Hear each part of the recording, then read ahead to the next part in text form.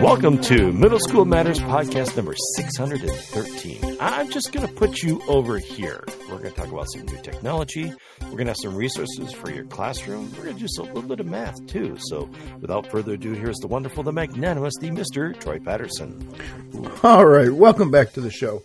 I am Troy Patterson, and with me is the world's greatest co-show host, Mr. Sean McGurr. Hey, Sean. Well, hello there. How are you? I am well.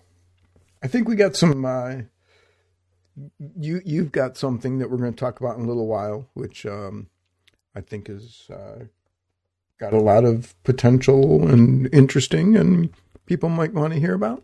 So sure, we can talk about that. But I did want to share that I have a part-time job repairing computer keyboards. Well, of course, you're the tech director. Yeah. I'm afraid that it might not work out too well, though. Why? I can't get any shifts. Oh. Computer keyboards, shifts. Yeah. Yeah. So, yeah. Caught that, yeah. There's an alternate joke out there, too. Mm-hmm. Yeah. Mm-hmm. Press the alt key and you get it. Mm-hmm. I command you. There you go. To shift your thinking. How does that function? Multifunction, 1 through 16. That's right. All right. Hey, archaeology really is a career in ruins. Oh, I see. Yeah. I just read a few facts about frogs. You did? Yeah, they were riveting. Oh, sure. Riveting. I woke up this morning so sure that I was an 80s pop star. I was adamant.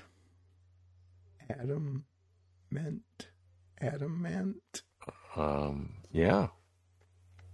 You an Adam Ant fan? No. You don't seem like an Adam Ant fan. No, we have very different musical tastes, I think. Mm-hmm. We do. There's some carryover, some crossover. Oh, yeah. Sure. But, I got an email today promising to teach me how to read maps backwards. Oh, yeah? Turns out it was spam. He's putting the answers in white again. Let's check. Maps backwards. Oh, yeah. Oh, yeah. No, I just forgot to put the.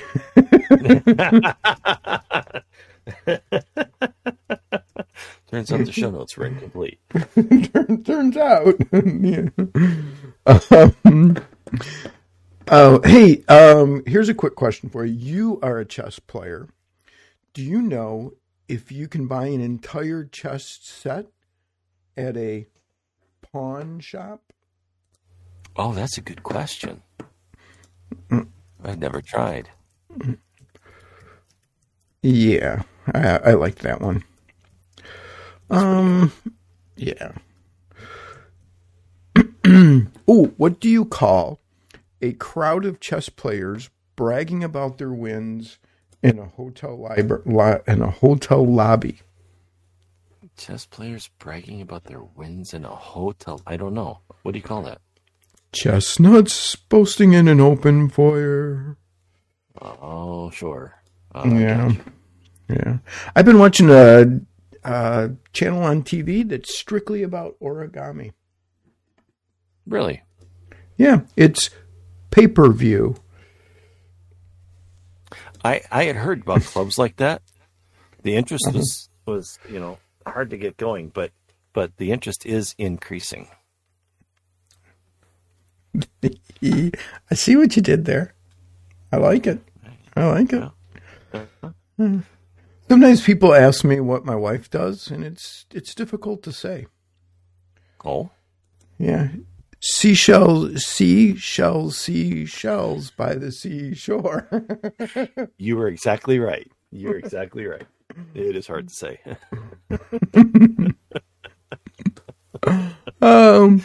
It's not hard to say, though. What's that? That we have a great little section today from the wonderful Dave Bydlowski on clouds and middle school NGSS. And this one includes, he mentioned Alpena, but not Alpena, Michigan. Oh. So, yeah. And there's a neat part about clouds and NASA in this one. So here, without further ado, is the wonderful Mr. Dave Bydlowski in the Middle School Science Minute. Hi, this is Dave Bydlowski of K12Science.net, and this is your K12 Science Podcast. I was recently looking at the Globe website at globe.gov, and I noticed that there was a blog posting from the NASA Globe Clouds team at NASA Langley Research Center, and they were thanking a friend of mine, educator Mr. Roger Rose from Alpena Elementary in Alpena, Arkansas, for his work on this blog posting, which was about globe atmosphere, clouds, and the next generation science standards. And he wrote that atmospheric conditions are important because they play a role in soil formation and influence the types of plants and wildlife that can survive in a particular area. Measuring atmospheric conditions is important for scientists studying weather, climate, land cover, phenology, ecology, biology, hydrology, and soil. And to make sure this data is comparable from site to site, GLOBE students and scientists use GLOBE-approved instruments and follow rigorous protocols. So he looked at some of those protocols for clouds for middle school students. He said that for cloud protocols, observe and report which types of clouds are visible, how much of the sky is covered by clouds, and the opacity of clouds. Also report sky and surface conditions. Each observation is matched to satellite data of clouds taken about the same time and location. Cloud observations can be taken at any time. This protocol is designed to be flexible and fit into your schedule, classifying, observing, and reporting cloud observations when it works for you. If you observe while a satellite is overhead, you can then receive an email from NASA comparing your observations to satellite data. And your cloud observations help NASA to better understand the different types of clouds and the effects they have on Earth's climate. NASA matches cloud observations to corresponding satellite data. Satellites only see the top of the clouds, while you see the bottom. By putting these two vantage points together, we get a much more complete picture of clouds in the atmosphere. So my friend Roger then looked at two performance expectations for middle school and how you could relate those to the cloud protocols. The first performance expectation was to develop a model to describe the cycling of water through Earth's systems driven by energy from the sun and the force of gravity. And he recommended to access the Globe Clouds Protocol field guides, learning activities, and resources to help students understand what clouds are made of and the different types of clouds. Discuss what clouds are made of, liquid water droplets or ice crystals for the higher cirrus clouds. Discuss with the students about the basic different types of clouds, cumulus, stratus, cirrus, rain clouds, cumulonimbus, and nimbostratus. Show the GLOBE cloud chart and use other GLOBE cloud resources to enhance student understanding of clouds. He then encouraged teachers to take students outside and to take cloud observations. He said you could discuss the types of clouds and what type of precipitation, if any, they might produce. What types of water sources are in your area? He then looked at a second performance expectation. Collect data to provide evidence for how the motions and complex interactions of air masses results in changes in weather conditions. And again, students could go outside and make cloud observations.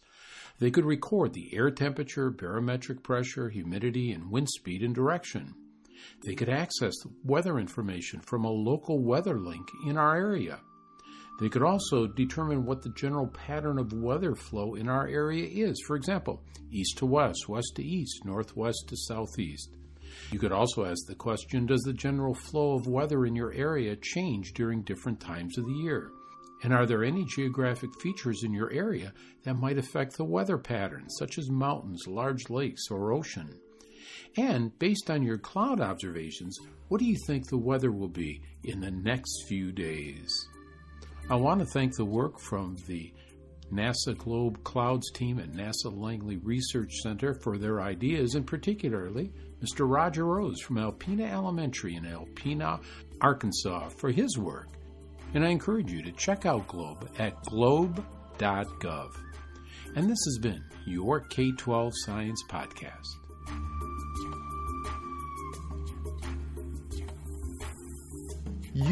I said we were going to mention something that you have picked up yes, this week. And you are one of the lucky few who has who's picked up a Vision Pro. Yeah, my Vision Pro arrived at school in the middle of conferences, and so my team wondered why I had ended. I was at the tail end of we were sitting as a team talking to a parent about their kid, and they all wondered why I was, mine wrapped up real quick and easy. I was very short and didn't have much to say, and I said, "Excuse me, I got to run downstairs and I got to see the office really quick." And that's what I did. It came in 3 boxes and 3 little packages, and one's not so little, but yeah, Vision Pro. My Vision Pro arrived. I am definitely on the crazy side of technology. And I've had a chance to play with it. I've had one evening and a little bit this morning I played with it. So when I talk about it, I don't have like a ton of experience yet. Right. But I do have some. And so let's go back for just a second. You said it arrived in 3 boxes. That is correct. What were the 3 boxes? Because I kind of thought it was like 1 box and you got your thing. So what was the 3 boxes? So 1 box was the Zeiss reading glasses. Oh, okay. Because working with Troy will age you. But no, I'm getting older, so I had to start wearing readers, and so I popped the readers in. I had I bought a case for it, so I have a case. Mm-hmm. It's a really nice case. So the case came in a box, and then there was the big box. The biggest of the boxes was the Apple Vision Pro itself, and it's a really nice box. So you lift it out, and literally the device is just sitting there. It would be really fun to talk about this in a math class where you talk about how is this engineered so these 2 pieces fit exactly around it, and that's all you need to hold everything in place, because that's the only contact point on the entire device. It's really, really cool. And then the stuff is underneath it in little trays underneath the headset tray, and that was it. And a lot of it was just airspace. It's like the old physics class problem where you take the egg, throw it off a roof, but you package it in something so the egg survives. Right. This is very well engineered. It's not too heavy. Took it upstairs and brought it home and popped it open, and setup was super easy. It was fascinating to go through the setup process. We had talked a little about this before the show, but I think this is where engineers thinking ahead and engineering really comes into play. And you can make mistakes, and it goes, it factors that stuff in. You're like, thank you for thinking of the things that I'm going to do ahead of time. And then there's some other things that they don't tell you about, but work, and you're like, oh, somebody was thinking about this. Tapping your wrist instead of clicking your fingers together, for using it as a mouse. It's really well designed. I will also say, just throwing this in there, I really like my Apple Vision Pro. I love it a lot. It's the computer that sits on my face.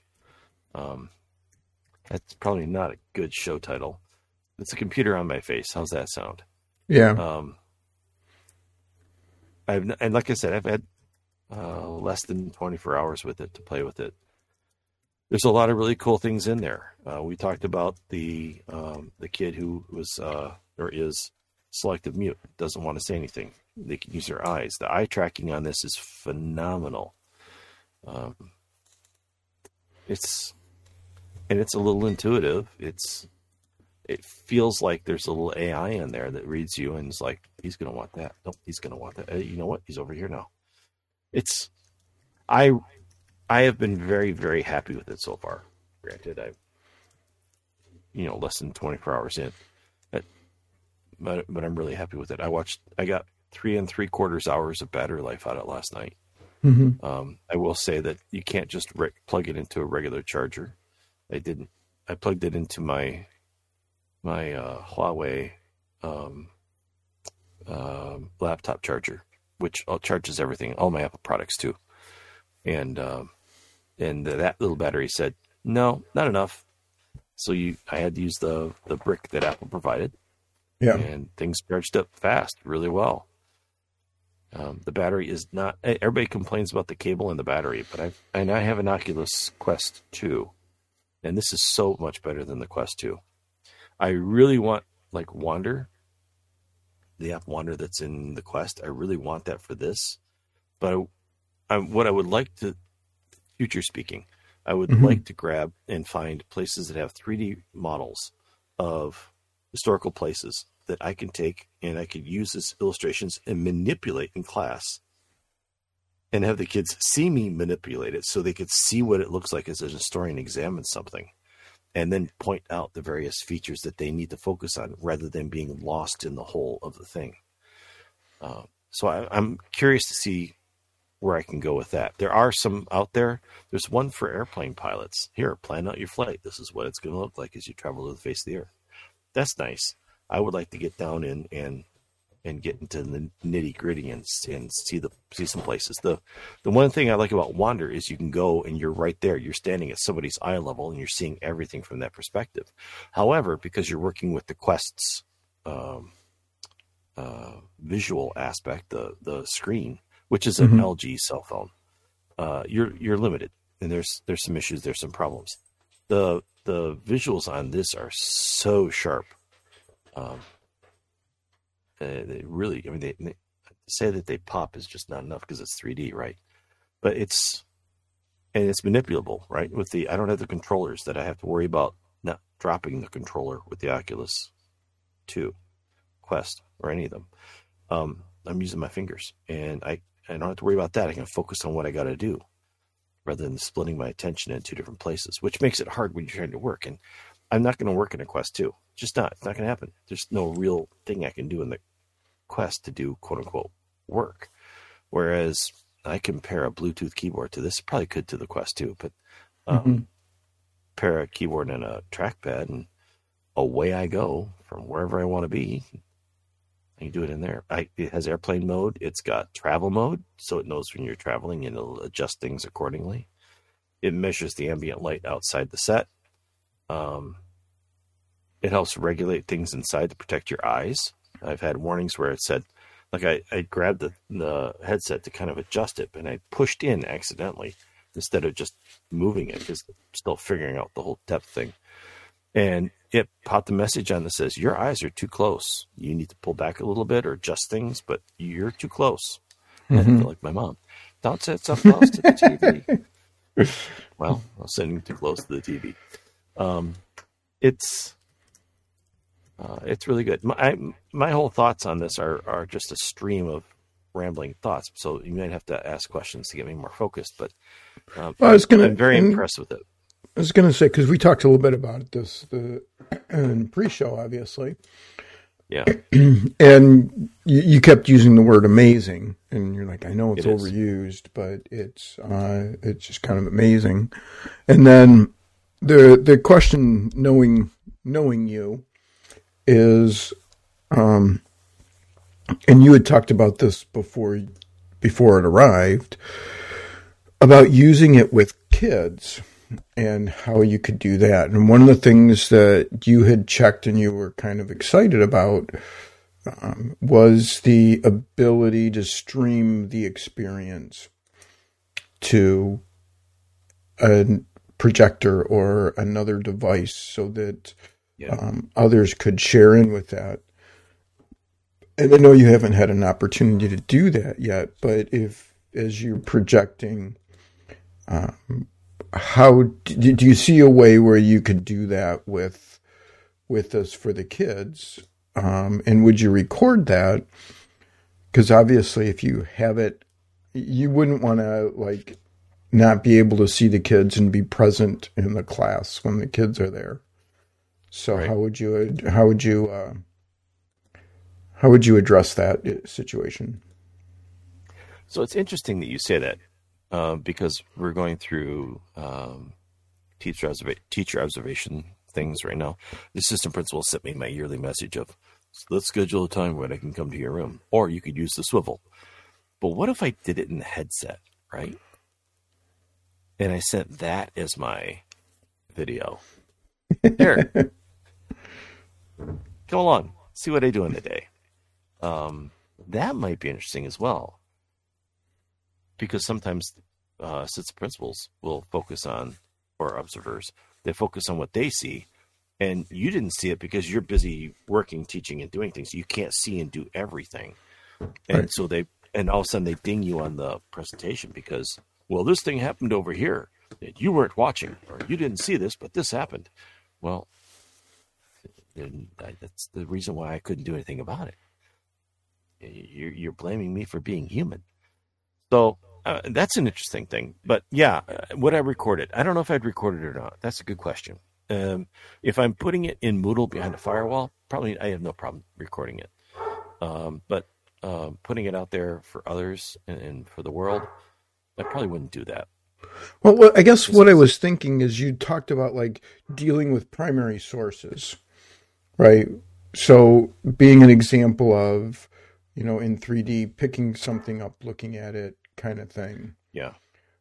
Is that something that you would record for students and then explain to them kind of thing? Like this is how a researcher works, or even having, picking it up and having and doing something with it and then having them know what they see or what they don't see, or make observations that way. I think initially as a teaching device, I do it live in the classroom because it's got pass-through, and the pass-through is really good, so that I could see that kid that's going to, I know I got a list of names in my head right now of kids who would that's what I'm thinking about. It's no, that kid is going to, so, and that's why I would do it with them rather than doing a recording, because it's different when they see somebody and they're with that somebody doing it, because they'll think of questions in the moment, right? It's a middle school brain, and they got questions in it, and they pop up right now, and they have to be answered right now because they can't hold on to that thought and write it down or right. do it later because they're on to the next thought. There's just so many thoughts coming, and I know if I were to do this, it would just be you wouldn't really get a lot done. It would just be a lot of answering questions. But it might be the setup, and it might be a good setup for then saying, all right, now I'm going to give you this document, but obviously I'm going to give it to you in 2D form. No, you're not going to wear the headset. Yes, you're a good kid. No, it's not going to happen. And they do that as a lead-in to creating an investigation of their own. Obviously, it's not going to have the same thrill point. Saw a video about 3-4 weeks ago of an ADD kid who was watching Star Wars, and all of the action and all of the movement was enough to keep them occupied and still, but sitting in front of a computer doing a little math game, they're spinning in their chair, their eyes were everywhere, they couldn't focus. It was a math game, but because it didn't have all the sensory input of the Star Wars video, then it didn't feed that attention need. And I'm wondering if there's some aspects to this that might be able to do that, being able to manipulate and do things in a 3D environment, or even going and finding inside the face. So as a tangent to this, the light seal has a little piece of cloth over the nose. And on the Quest, I've always fought with that piece trying to be tight enough that it seals off the light so I can really focus on what's on the cell phone screen inside the Quest. And this has a little curtain built right in there, and I don't have to worry about that. And I can focus on comfort and adjustment, that sort of thing. And with being able to then fade out, because you can turn the dial and fade out everything else, maybe that's enough to give them that centered focus, and they have to move. And while they're doing it, so you're giving them that movement opportunity. And then, of course, you could always then mirror it to the tablet or device to see what they're actually doing rather than playing games. But that may be a solution as well. Now, this is a very, very expensive solution to that kind of problem. I don't recommend that at all. But like in the future, the early adopters pay the price, and then the price comes down over time. So maybe fourth or fifth generation. And that's part of the question, is that, like, right now, obviously, school districts aren't buying classroom sets of Vision Pros. And I remember Google, what was not the Google Glass, but the cardboard. Where you slide the cell phone in. Well, yeah, you slide the cell phone in. And I remember some of the science teachers being just excited about that, because they could do underwater. They could go to underwater and see what was happening. They go places. So the question becomes, like, when the cost comes down, what are going to be some of the use cases, and how could kids use it? How could teachers use it with kids so that they're learning things that they can't do now, that, replaces something? And I think that's one of the things that's going to be very interesting, is how long does it take for the cost to come down, and what kind of difference does it make for kids when that cost does come down? Yeah, I think one of the things, as this gets more advanced, it's going to be lighter and lighter and lighter. I could see it where it gets to the point at some point where it's going to be a pair of, like, those 1950s or 60s thick glasses and you're simply working off of that. I don't know how far down the road, and then if that happens, somebody projected or speculated that maybe this is the new iPhone, or this is the iPhone killer, because I can do everything on my phone. I can do it on this. I called my sister last night through the headset. And first of all, I will say that my persona is scary and ugly. So I'm not going to be using it. But I got really good audio and clarity. I could take her, and then we were talking about something, and I said, well, here, just a minute. So I literally reached out, moved her just to the side, and opened up a browser window and said, well, I think, and it was a date for something. I said, I think it's this date. And so we're able to have that conversation and pull in some other stuff. Could I do it otherwise? Yes. But it was super easy. Or, and I imagine this, you talking with somebody and you're like, I'll just move them to the side and let them talk, because I can do this thing over here while they're talking. Not necessarily ethical or moral, but it could happen.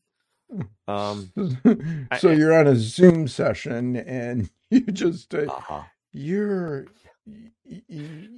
just going to put you over here. So here's the other thing with a Zoom session, it's your persona, right? So it's almost as good as having your camera off, because as you move and blink your eyes and do things, the the presenter in the Zoom is going to think you're engaged in what they're doing. Right. Here we are. So welcome to the show. We're going to teach you how to get out of virtual PD. It's going to cost you a little bit, but you'll be able to get out of virtual PD. So, I mean, there is that. I guess I should really then work on that persona thing. But I don't know. It's the apps are plethora. The apps are many. It's not, and they're making so many more. Somebody started a spreadsheet with virtual pro apps, and they've essentially given up because the sheet is just monstrously long. Are there any educational apps that you found so far? And this is granted, it's only been the 24 hours or so, but have you found educational apps?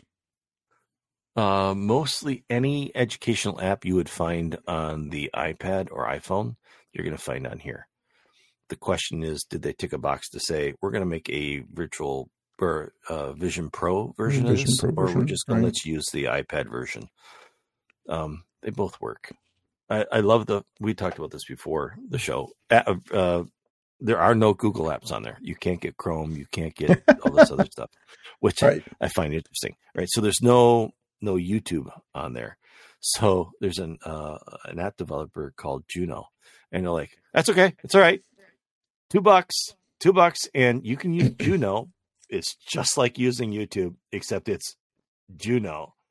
And put in your YouTube account, and we'll feed you with the same thing in your algorithm, and you go be happy. And it's a virtual. So YouTube missed the boat on that one, because Juno's making $2 off of doing what they already have in MetaQuest.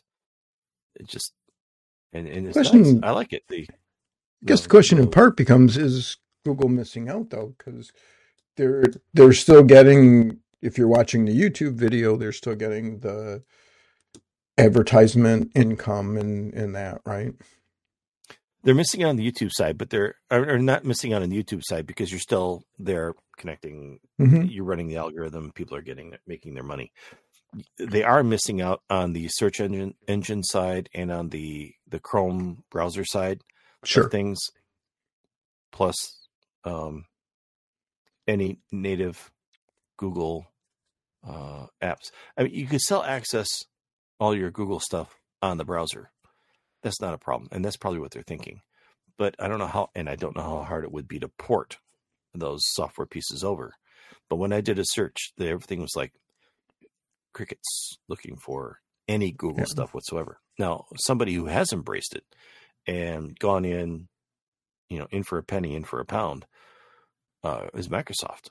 And they've everywhere their apps are, hey, you should try this. Hey, you know what? We've got this in here too. We had talked about the show, like, who's this really focused on? And there's a lot of productivity and corporate type apps, Slack, the whole Microsoft Office suite, Zoom, and all those types of things are all in there, and they're all vying for your attention. And they're I don't want to say sponsored, but they're like the ones that are like promoted within the App Store. It's like, you probably do work because you have enough money to buy one of these, so that probably involves work, and you might want to use something like this for your work. And it is a good point. If you can afford a Vision Pro, you probably have a job. Yeah. Yep. So, you'll need one. If you get one, you'll need a job. So there's that aspect to it. Have I gone in and played any games yet? No. Did I break down and buy the game controller? Yes, but the game controller is backlogged and won't be here for another 4 or 5 weeks. That's interesting. I thought it was interesting too, because the controller and the headset and everything is kind of like matching. I don't know that the controller was around before the headset and everything else, but you look at it and you're like, oh, that was designed to be a set. I see what they did here. So is the controller from Apple, or is it from someone else? Apple's selling it, but I believe it's a PS2 or not PS2, PS5 controller. So it's made by someone else. I think so. It's Okay. a controller that looks like it's wearing stormtrooper armor. You know, it's got that white shell and the black underneath. So I'm going to do that. I will start playing some more with see if I can find some educational things. I'm really interested in the 3D aspect of things. I went looking for, excuse me. I had played around with 3D cameras in the past and really didn't do much with it because I didn't have a good way to get them to the kids. And many years ago, I bought a Views 3D 360 camera made in Tel Aviv, I believe. And I like it. And it's solidly built. The battery is decent. The problem is it heats up, so it shuts down after a few minutes. Not few, about 30 minutes, which is okay for if you're going to do 3D. Just use the spatial pictures. Then who cares? And I not pulled that out. Now, I should mention the Views Human Eyes has since shuffled off this mortal coil. Their website's around, but it's not been updated. It needs certificates in updating. I don't think you can get the software anymore. It had some really good software with it, but it's built on the protocol that everybody uses now for that stuff. So you should be able to use it and be just fine. But I'm going to pull that out, and I'm going to start taking some pictures using that little device and transferring them over, and then putting them in the Vision Pro to get that whole spatial photo thing. I went looking on the net, and a lot of those companies that had built those so many years ago are no longer around. And so it'll be interesting to see if it brings that industry back. So you can take 3D or spatial video with Vision Pro as well, right? So you could. Yeah. Sorry, there's a story there. Okay. I say it sounds like it. Yeah. So I went to adjust the headset. So I reached up and I grabbed because you can't grab it by the light seal. It's magnetic and it pops out real easy. It's easy to change. It's easy to manipulate, move around to get access to things. So you have to grab it by the aluminum frame. And I did. And I did what everybody does naturally. Grab on the edge and pull. So I accidentally, because you can't see it, I hit the digital crown and the button at the same time. And I heard the familiar click. Oh, not only can you adjust the headset, you can take a picture at the same time. So I have a couple of pictures of just the house, and I didn't mean to take them at all. So I've got a couple spatial video pictures. I just never intended to take spatial photos. Yeah, and I'm just thinking because long ago, a friend of mine and I had talked about going to Greenfield Village and taking 3D video and images, mostly 3D images at that time, of like things like important artifacts that were in Henry Ford Village, Greenfield Village, Henry Ford Museum, which is now like the Henry or whatever, the Henry Ford. But and I just think about how easy that could now be, because that was a lot of work. You had to take lots and lots of pictures. You had to take them at just the right angle.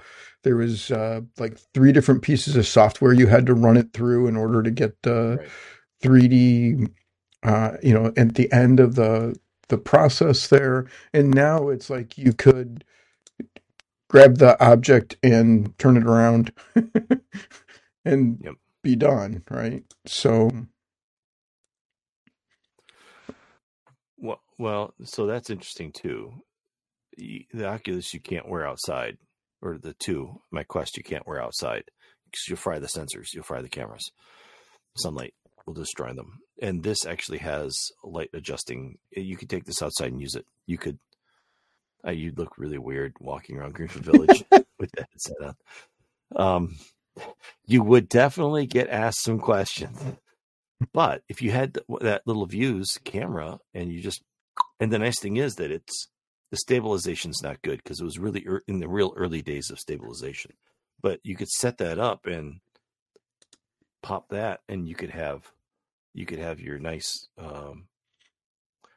3D image. I think one of the things that would be a limited run, but is definitely a market, is grabbing some of those really cool 180 3D scenic pictures and then offering those to people for their environments inside of the Vision Pro headset, using it as you want to tune out the distraction of the world, turn that dial and go into some sort of picture. And I think it might be cool to kind of, I don't know that it would make money, but it would be a fun thing, a fun hobby, a fun thing to do, is to go and grab some of those really cool pictures. And when you say turn the dial, turning the dial allows you to change whether the pass through is right. So the pass through can go away, and you want to isolate your environment and get rid of the things around you and just focus on the one thing. So, for example, I watched a TV show in Apple TV called Slow Horses, and it's in a box, it's in a frame, but I can hit that dial and turn it so that my entire surroundings are black, and then there's no edge to the frame. It's just it's there, and you're watching it happen in place. I can only imagine. I have not done it yet, but if there was a 3D movie, doing that would actually make things pop a little more in 3D terms and really give you that immersive environment. But like, for example, when I was talking with my sister, I turned it so that I was not focused on the distractions of the computer in front of me. I was focused on my conversation with my sister, right, and then my nephew. And I just had a ton of fun messing with my nephew. And it told me I had to get a job because he wants one. And it told me I had to get a job. And that was just hilarious to hear that conversation. He's 10, so there's getting a job is things coming on there. Yeah, that's mom and dad's responsibility, and that is. That's right. So, good news is job market's pretty robust right now, so he can get a job. It just, all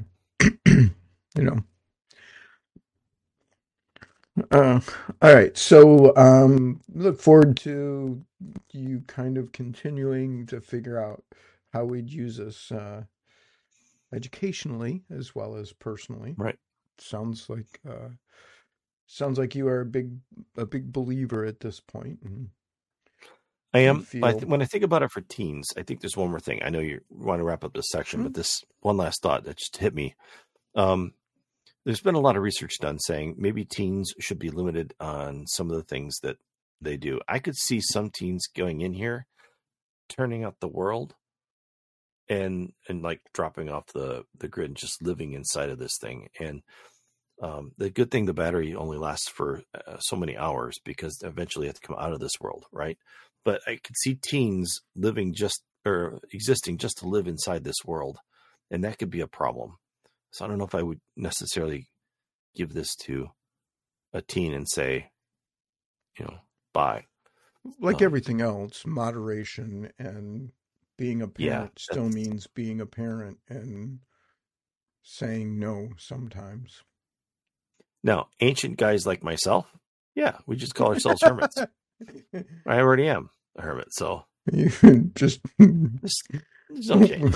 We're going back to the 60s. Tune in and turn on, and tune in and tune out is what was the phrase? Tune in and turn out. Turn in and tune out. It's about drop out. There's a drop out thing in there too. Yeah. Tune in, so turn on and drop out. Yes, we'll see. There might be some social things that come along as well, because you can have so many other FaceTime. I've only seen a max of 3, but I wonder if there's a social space where you could just meet and just kind of the cacophony of the conversations, though. But think of it like Troy likes to refer to them as like cocktail party events where you just come in, not cocktails, but a meet and greet type of thing. Yeah. I wonder if you couldn't do something like that where you just had this and then people move out the side rooms. So there's one other freaky thing. So if I open a window here in my workroom here, and then I walk out to the kitchen, the window stays here. It doesn't chase me around. Right? It doesn't follow me. Right. It's not following the headset. It exists in this space. And when I come back to the room, it's right where I left it. Right? So imagine a kid, like, where's your homework? Because it exists in the space in which you opened it, created it, put it. You can recenter things. You can pull things into the, if he goes down, hits the app, it'll pull it right to where he's at right now, but it leaves it wherever. So that's kind of something else to get used to as well. But yeah, no, let's wrap up the section. And so, well, I just one more thing, I guess, that since you brought it up, made me think of, what about remote education? Would this change remote education? Would this change the way that looks and feels and is handled as well? Yes, very much so. Especially if you develop and design the content to fit the technology. And it's really not so much design and fit. How's the best way to put it? If we take and modify what we're doing, take the existing and take it off of a 2-dimensional design, put it in a 3-dimensional design. This is going to take hours and hours and hours and hours of work. It's going to take a ton of work, but it's also going to take content creators to go and figure out how to fit this in. But you could do some really cool things. Like, think about what it could do for CTE programs. You don't have to have controllers to do anything. You could manipulate things with your hands. Now, you're not going to get the true feel of it. But when you talk about process, you could do a process and demonstrate it inside this computer environment that would otherwise have to be done live. So I think with remote education, I think about things like Alaska schools, right? Remote Alaska school programs could benefit from something like this. Hook that to Starlink, and the next thing you know, you've got a wonderful tool and device. Or maybe Wycliffe translators and kids in far off countries. So the technology is about 10 years, I think, ahead of where education could go. Well, and one of the reasons that I bring it up, quite frankly, is we're doing lots of work with AI right now. And what I find interesting is, from a teacher perspective, what teachers are doing with AI is falling very heavily into replicating what they've always done. Right. They're creating multiple choice questions. They're writing lesson plans, and it speeds up writing lesson plans. Nothing wrong with that. I'm not saying that, but there's not a lot of, what are students doing? How does this change the student experience? And again, it's something new, and you always start with what you know, right? So, but I just find it interesting that in listening to teachers and how teachers are using AI and what they're doing with it, it's like, this is speeding things up for me. Not, hey, how could this change the experience for students? So I just think that that's kind of interesting. And I do wonder as well with like Vision Pro, would it change remote learning, or would it make remote learning just the same thing, but no, I think it looks a little different, Yeah. This is, I had an assistant principal one time who said, I said, well, we need to, something I wanted to do. And he says, you need to do that right now. I said, well, I want to make sure I get this planned out, and I want to make sure things are in the right order, and I want to make sure things are good. He goes, no. He says, Sean, on this one, you don't do ready, aim, fire. You do ready, fire, aim. Yeah. Your first iteration tells you where you made your mistakes, and your second iteration is the actual program or product. He says, so just shoot, and we'll see what happens. And then we'll go back and fix it. Mm-hmm. And I was like, oh yeah, we could do that. Not with everything, obviously, but right. with this particular thing we were doing. And so this in some ways is a very refined, ready, shoot, aim.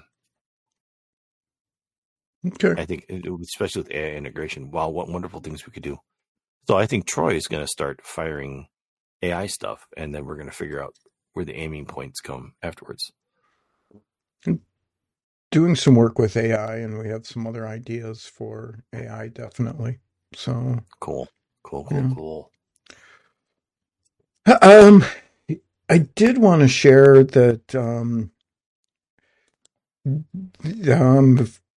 I had a thing that makes me very happy is I've changed our Moodle login page. Yes, it looks nice. It's this is not going to make anybody happy but me. But what it does is it really focuses end users on what we want them to do. Moodle by default has the username and login box at the top. And that's not what we want people to use. We want them to use the login with Google button. So I was able to switch those around. So the login with Google button is at the top because that's what people are going to do. They're going to, whatever's on top is what they're going to click on. And then I was also able to highlight that button as a bright yellow. I could have made it any color, but I made it a bright yellow. Again, just to draw the eye to, hey, click here. Because it lowers frustration for people. And, you know, you don't want to frustrate people at the very beginning of their experience. So, and I wrote that up on my blog if people are interested in doing that as well. So, one thing people might be interested in is the social web. Yeah. So, a couple of things on the social web. Susie Dent, she had a couple words of the week words of the day this week. It's been a long week, conferences and 14-hour days. So Susie Dent at Susie_Dent. One word of the day was constult. CONSTULT. Constult. 17th century word to act stupidly together. It's one of several I vote to resurrect from the historical dictionary. And I think that's one we could help her with that. Like when we're writing referrals, right? And you got a whole group of people and you're like, we're going to throw the word consult that in your system. So it would be fun. This reminds me of something I totally forgot to tell you earlier. Troy and I talk about cursive, right? So I had a cursive event this week, and this made me think of it. I was out for a doctor's appointment, and I wrote up my lesson plans, and I put it on my desk, and I went to do the thing. And I got a text from the math teacher across the hall who informs me that I need to stop using cursive because none of the teachers can read it. And then I get a printed note at the bottom of my lesson plan paper, my subplan paper. I get a note that says, "Please do not use cursive. I cannot read."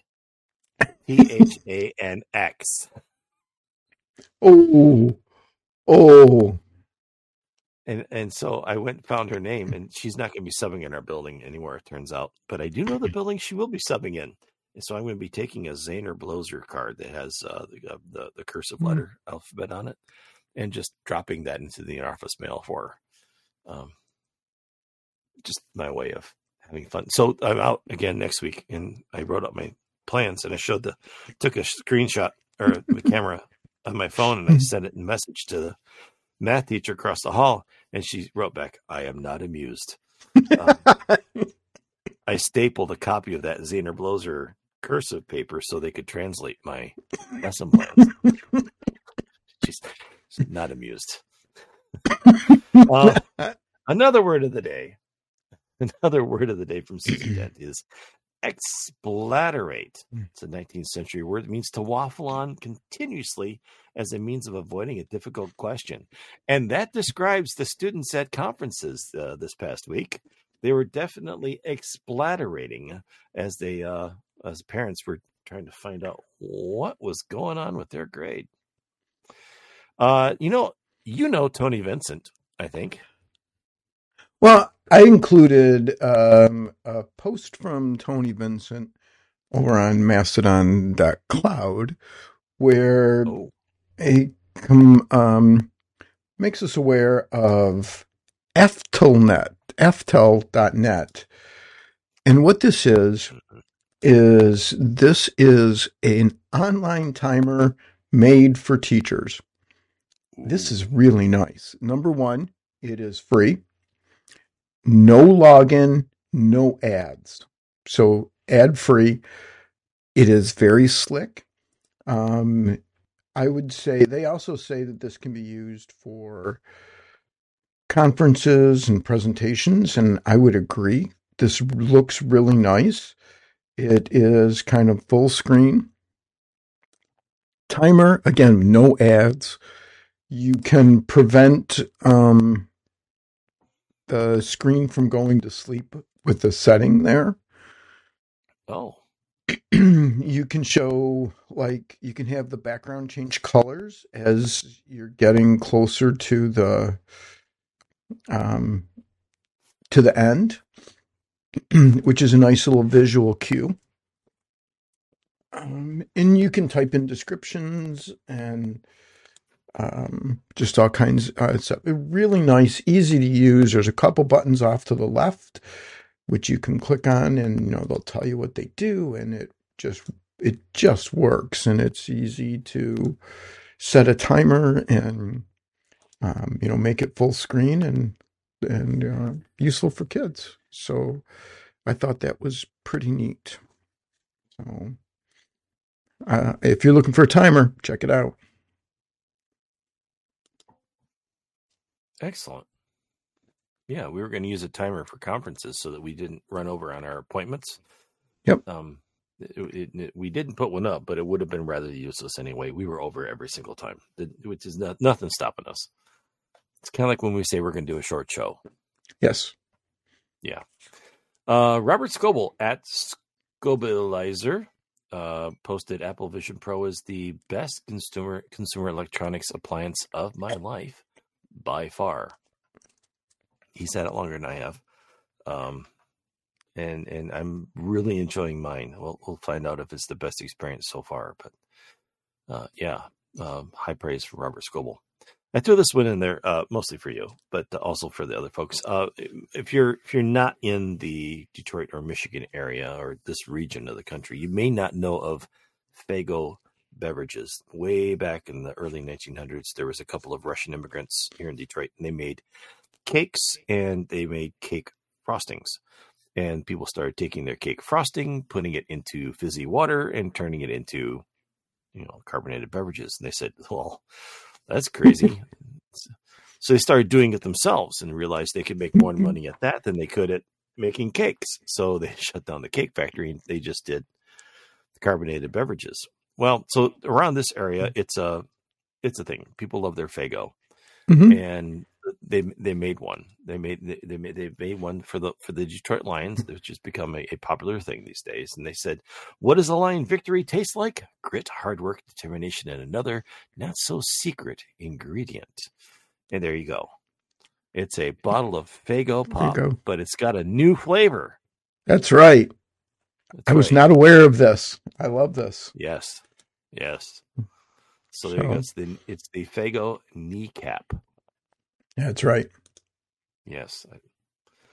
So those are some things that have been happening around the network, the verse, I don't know what the world of the online conversation, and maybe someday those things will be incorporated into classrooms as a teaching strategy. They might indeed. I have actually a couple of math things for you this week. One is stop using these 4 words in math class. Okay, which 4 words are those? Yeah. So number one is cancel. And this is by Dan Elaria. And he says, it leads to confusion if you're talking about canceling. Okay. And that's the most important thing is kids learning the process and understanding what's happening and why it's happening. So, attend to precision is what he suggests instead. The second word is actually 2 words, plug in.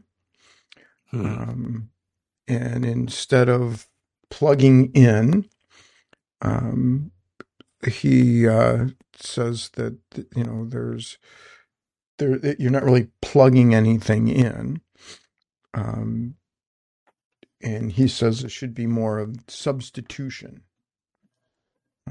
knowing the property of equity. Third word is reduce, because it doesn't really reduce the value. And this is that, kind of causes confusion. And he says instead it should be equivalent form. And this is specifically around rewriting fractions. And the next one I thought was interesting is cross multiply. And he says, again, this just causes confusion amongst kids. And that they're not cross multiplying. It just leads to confusion. So I thought that was interesting. And I think it's interesting to watch language and making sure kids understand the concept and reducing confusion. So that was one. And the second math thing that I had this week was a math teacher's advice to parents. And this one is from Math with Bad Drawings, which I love the title of that. Whole concept of lover of math, bad at drawings. It's like, okay. And here, the basic premise of this is to stop killing off the desire of kids to enjoy math for the experience of math, and help kids develop a love of math, and it be okay to love math. So I thought this was an interesting article on that as well. Over at Ditch That Textbook, Matt Miller has a couple of things on AI, one of which is an AI text adventure. Did you do text adventures as a kid there, Sean? I did. Zork, Wishbringer, a couple others. They were fun. A lot of fun. Yeah. And he talks about creating text adventure stories with AI. And one of the things that's really neat, and I think this could be helpful for people to learn how AI works, is he talks about how you can get different answers asking the same question. So entering the prompts, and I think that can help people learn about AI and how AI works. So you can check that out. And then he has another one on guided notes as well, specifically through videos and creating guided notes. And then we also have Larry Ferlazzo. Larry Ferlazzo, very proficient educator, writing up things. Mm-hmm. And he has, there's a trend going around of explain it to me like I'm a 5-year-old. And he's taken on that trend, and he has his students explain it like I'm a 5-year-old activities. And he's got the lesson plan for how he does this. And he has shared the lesson for how he does this. A couple things that I think are interesting is that he includes vocabulary. So the kids have to kind of identify the vocabulary of a 5-year-old when they're creating these as well. So you can check that out. And then finally, these are things that kind of usually interest me, and we've talked about a couple of these in the past, and that is, what is the world like? How are people's experience different around the world? And this one is called Dollar Street, and it is it shows the variance in income from different places around the world. And there's a little slider there, so you can take a look at, like, what would it be like if you were making X number of dollars in Kenya versus the United States? And what does that mean? So you can do some searching and some filtering. You can narrow down by different parts of the world.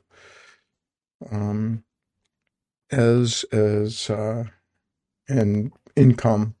So it's kind of neat. So kind of fun to take a look at. The other thing that is fun is if you go into the podcast catcher of your choice and give us a 5-star rating, tell us why Sean is the world's greatest co-show host. We would greatly appreciate that. And of course, we have notes. Everything's written up over at middleschoolmatters.com with links. We may have a couple of jokes that were skipped over this week as well, and some additional resources. And we all appreciate. There's links there. You can reach out to us. We'd love to hear from you. So with that, this has been Middle School Matters for middle school educators who care.